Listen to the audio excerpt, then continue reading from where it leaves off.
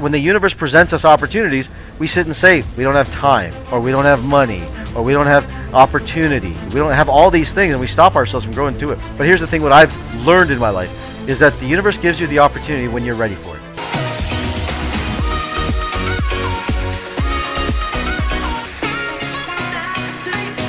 So every moment of your life, you get an opportunity to make decisions.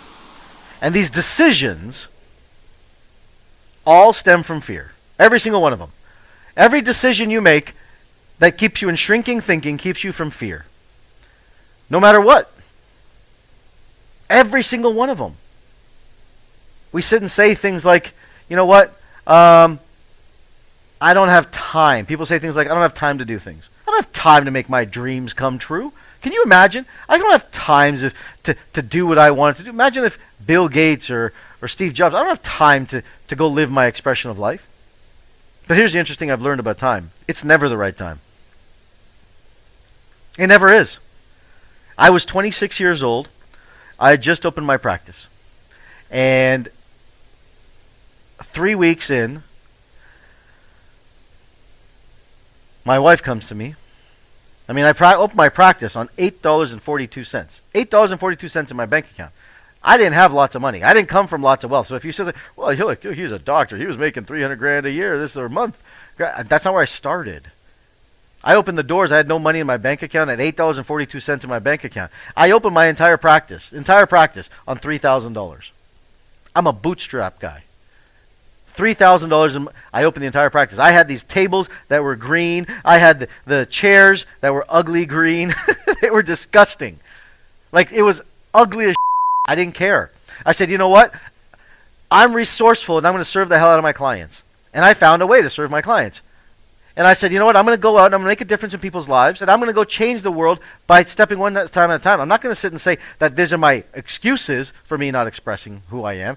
I'm going to say these are the reasons I'm going to step on this platform, and this is what I have, and this is how I'm going to move forward doing that. It doesn't matter what I had or didn't have. What matters is that can I serve the person in front of me? So I remember it was December 30th. I'll never forget the guy. I don't have to worry about HIPAA because he's dead. But Bill knocked on my door. We're sitting there putting in these shelves that we bought from Walmart, for crying out loud, right? The IKEA shelves. You know the IKEA shelves where like you're afraid, like, please don't put any weight on it because it'll break type thing. So that's what I did. And they were like Walmart shelves and all this stuff. So we putting chairs together and we putting stuff together. And this guy knocks on my window and he says, hey, you guys taking new patients? Now, we technically didn't open until January 4th. We, as in me, didn't open until January 4th. I negotiated a lease, which is not uncommon, to get the first 3 months for free rent. I said, great. I had $3,000 in my bank account. I went and got furniture. My entire office furniture was $400. I bootstrapped that. But now I didn't have tables. I didn't have any tables. I bought my entire technology department, my computer technology department. That just sounded so fancy. I had one computer. I had one computer. It was a Dell computer that I was paying interest on because I rented there. I leased it, right? That's a technology department, let me tell you. But I had one computer. One computer, and I had the software, and I bought the cheapest software. It was $99. I remember completely clearly. And I put the thing together, and then I had to, like, literally my tables I'd financed. My computer I financed. I was paying interest on all this stuff. So Bill knocks on my door. I'm putting together office furniture. He says, you taking new patients? And my buddy's there. He's helping me out. And he says, well, actually, I said, shut the dude. Yes! The answer is yes! Yes, we're taking new patients. He's not paying the bloody bills. I am. Yes, we're taking new patients. Come on in. And he says, well, I can't do the appointment now. I'm like, oh, thank God, because I got nothing. I got nothing set up. And he says, but I'd like to come in tomorrow. Now, technically, we don't open until January 4th. My tables don't even show up till January 5th or 6th. I said, no problem. We'll take care of it. I said, come in tomorrow. We'll set up an appointment. What time works best for you, 12 o'clock or 1 o'clock? He's like, let's do 12 o'clock. I said, fantastic. Come in at 12 o'clock. We'll get you everything taken care of. We'll get your films. We'll get everything done. It's great. Oh, yeah, my x-ray machine. I was financing that, too. It was a 1972 x-ray machine. It was older than I was. It was older than I was. So I literally get on, go home, and I'm like, I don't even have tables. Like, how am I going to do a chiropractic examination on this guy? How am I going to assess him? I don't have a table. Am I going to put him on a chair? Like, there's no way I could do this. So I said, all right, Now, I had a friend of mine who lived in Springfield, Illinois. Now, for those that don't know, that's about 3.5 hours away. Okay? So I called him up and I said, hey, dude, can I borrow your portable table? And he says, yeah, when do you need it? I said, like, in 3.5 hours. He says, what do you mean? I said, I actually am opening my practice. I have a new patient tomorrow. I said, I want to come borrow it, and I'll come return it to you like the day after I get my patient, or my tables comes in. He goes, yeah, I guess. He goes, yeah, sure. I said, he's like, but, I said, I'll pay you for it. I'll pay you $50. What do you think? Because I couldn't pay him any more than that. And he says, okay, fine. So it's 7 o'clock in the evening. I drive down 3.5 hours, pick up the table. 10:30, I drive back. It's almost like 2 a.m. before I get home. And I got the table. Now I go into the morning. I do his exam. I do his assessment. Practice isn't even technically open. He pays me $70 for the exam. Cha-ching. Now this guy was an amazing individual. He was, what I didn't share with you is that he had cancer. And he didn't have too long to live. But he taught me something very valuable. He was older. He was like 78, 80 years old. I don't remember exactly. So I watched you, kid. He said, you're resourceful.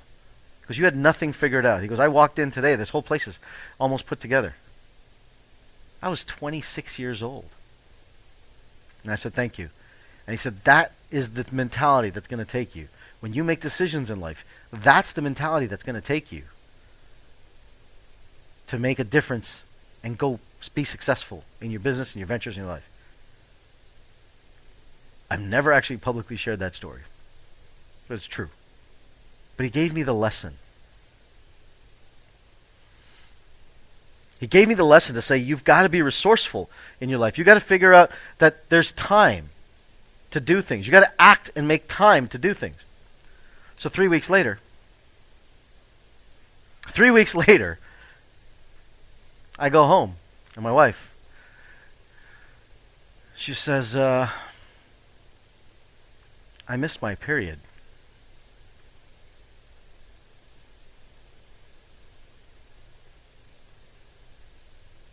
Are you having an affair?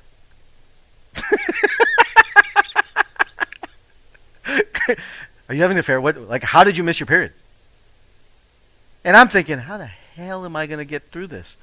Kids cost money. Kids cost expenses. There's things that come along. I'm not prepared for this. I don't have the time for this. I just opened a business. I don't have time for you to get pregnant.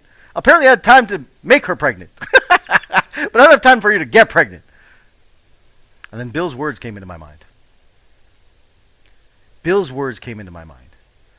And he said, you've got to be resourceful with where you are now. You've got to be resourceful with where you are now. It's never a lack. It's a lack of resourcefulness. And I thought about it. I said, okay, great. I said, so what can I do differently? How can I live differently? How can I make this experience different?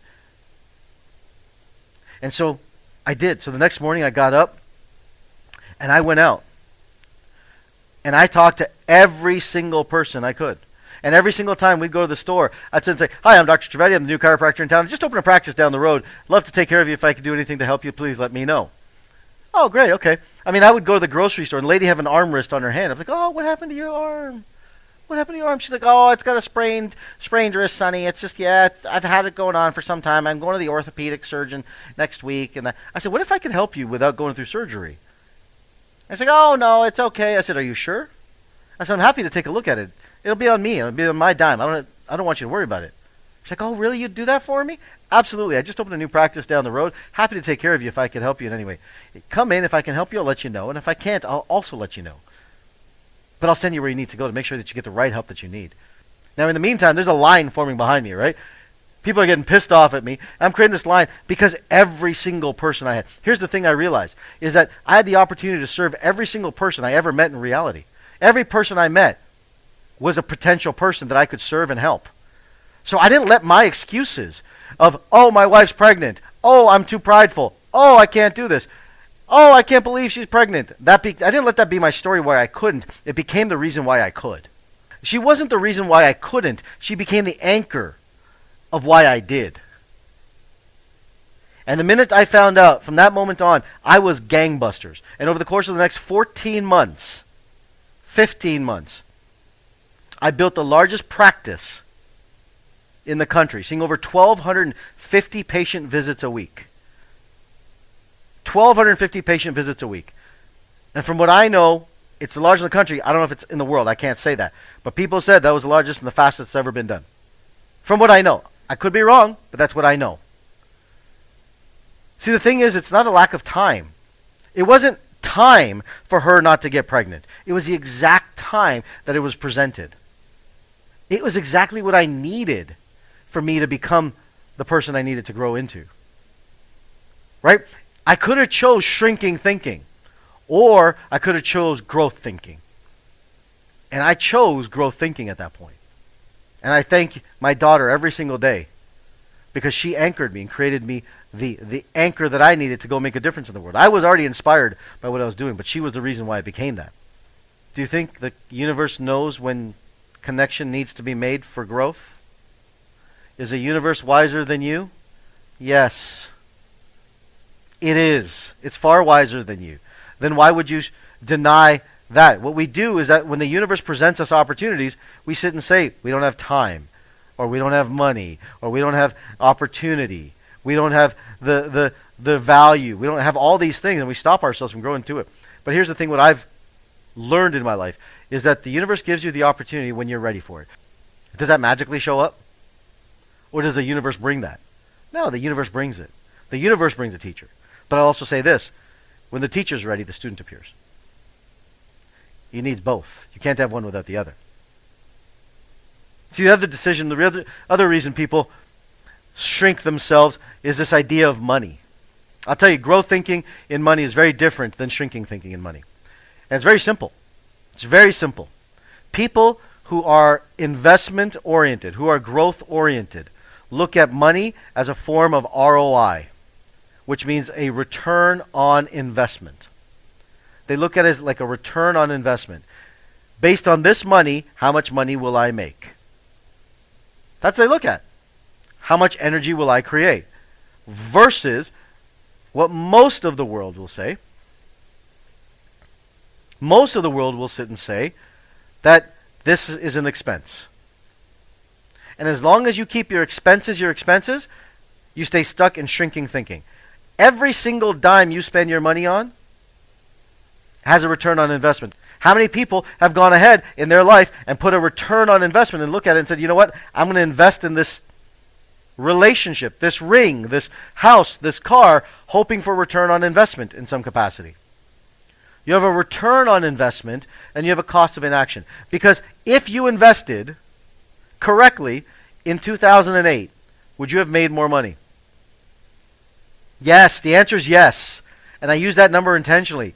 Because if you invested in 2008, you were making a load of money. Everyone talks about the crash of 2008. No one talks about the boom of 2008. Because the secret to wealth is not in the masses, it's in the masters. The secret of wealth is not in the masses, it's in the masters. And you have to look at it and say, how is this going to happen? See, the thing is, money is a symptom of your consciousness. It's not the cause. The universe rewards you with more money the more congruent and coherent you become. I'm going to say that again. The universe rewards you with more money the more congruent and coherent you become. No matter what. The third reason we stop ourselves from making decisions is our spouse. Is our spouse. We default our life in the hands of our spouse. We say till death do us part, for better and for worse, as long as it fits my rules and stipulations. Isn't that true? As long as it fits my rules and stipulations, for better or for worse. But what about your life and your choice of growth? What about your choice of being able to create in your life? Of growth thinking versus shrinking thinking? You know, I'm not going to sit here from an ivory tower by any means. I'm not going to be here from an ivory tower by any means. But most spouses I've seen is this. Is they don't empower their life and they ask their spouse for permission in their life. And if you're like me, you're like, I don't need permission. I'm going to do what I want to do. I'm going to do what I want to do. I'm independent. I'm strong. No one can tell me what to do. I can make my own decisions. So I had a time when I was married, and you could see all these great stories of me being married. You can see why I'm divorced. It's pretty apparent. I've learned from those experiences. There was a time when I was married, I was running my business, I was running my practice, and there was a consulting program I was going to do. And this consulting program I was going to do, it was about building business, it was about this new therapy that was out, and long story short, nonetheless, the consulting program was $50,000.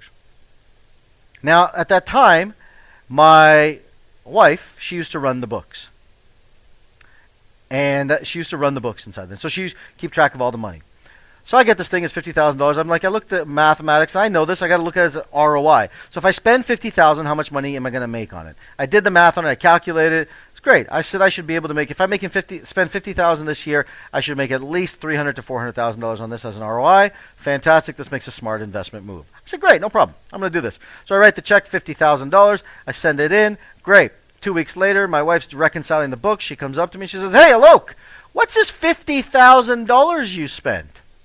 I said, oh, that's a consulting program we're doing. Yeah, it's coming. I'm going to it next week. No problem. It's all good. And she's like, wait a minute.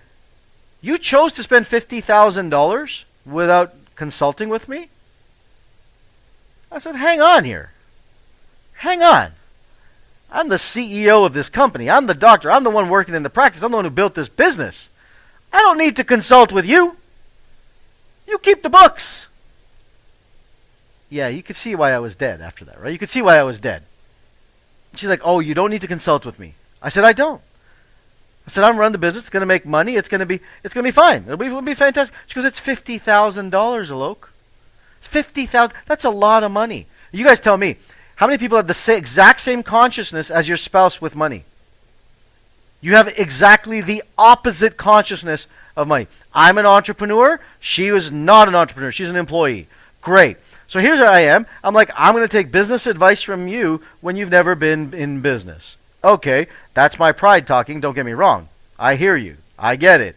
But I was like, why would I take business advice from you? I said, it's my business. I'm running it. I'm taking it from people who are going to make us more money. We're going to be fine. So for the next 5 days, we didn't talk. For the next 5 days, not a word was said between the two of us. And she basically, we sat down and she talked to me. I said, what? I said, I don't understand what the problem is. I said, I don't need to ask you for permission to do this business, to build business, to grow. Like, I've built all this without asking for permission. She goes, you're so stupid. I said, what do you mean? She's like, you're so stupid. I said, why am I stupid? She said, you don't understand what it's like to be your spouse. I said, no. She's like, I'm not asking for you to ask me permission. She goes, I'm asking for you to ask me for my support. She goes, you went and spent this money. She goes, but what if I could have supported you inside that process? I said, huh. So what do you mean by that? She's like, what if you came up to me and said to me, hey, look, I'm super certain about this program, this consulting program we're going to do, and it's going to help me grow our business. It's going to help us grow our income. I think we're going to make a better ROI of it. It's going to help us do a lot more things in our life, and I think it's going to be very valuable. So she says, instead of you actually asking for permission from me, what if you said to me, hey, I don't need your permission. I'm not looking for your permission. I'm just looking for your support to help me along this process. If I need some help to guide me through that, would that be okay? I said, oh, I never thought about that. And she's like, I understand. You think differently. I said, but I thought that you were going to tell me if I did do that, that you've done programs before and they didn't work. You invested in this consulting program before and it didn't work. And she said, I probably would. She goes, but here's the thing I want you to understand. She goes, even if you did, even if I did say that, she goes, maybe I'm just challenging how certain you are and actually you're going to do this work. Maybe I'm just challenging how certain you are about this product. And she goes, if you could have convinced me, then that means that you probably wanted it. And you probably would make it successful. It's interesting. Because how easily I was swayed in my ego. How easily I was swayed in thinking that I knew what was best for everyone.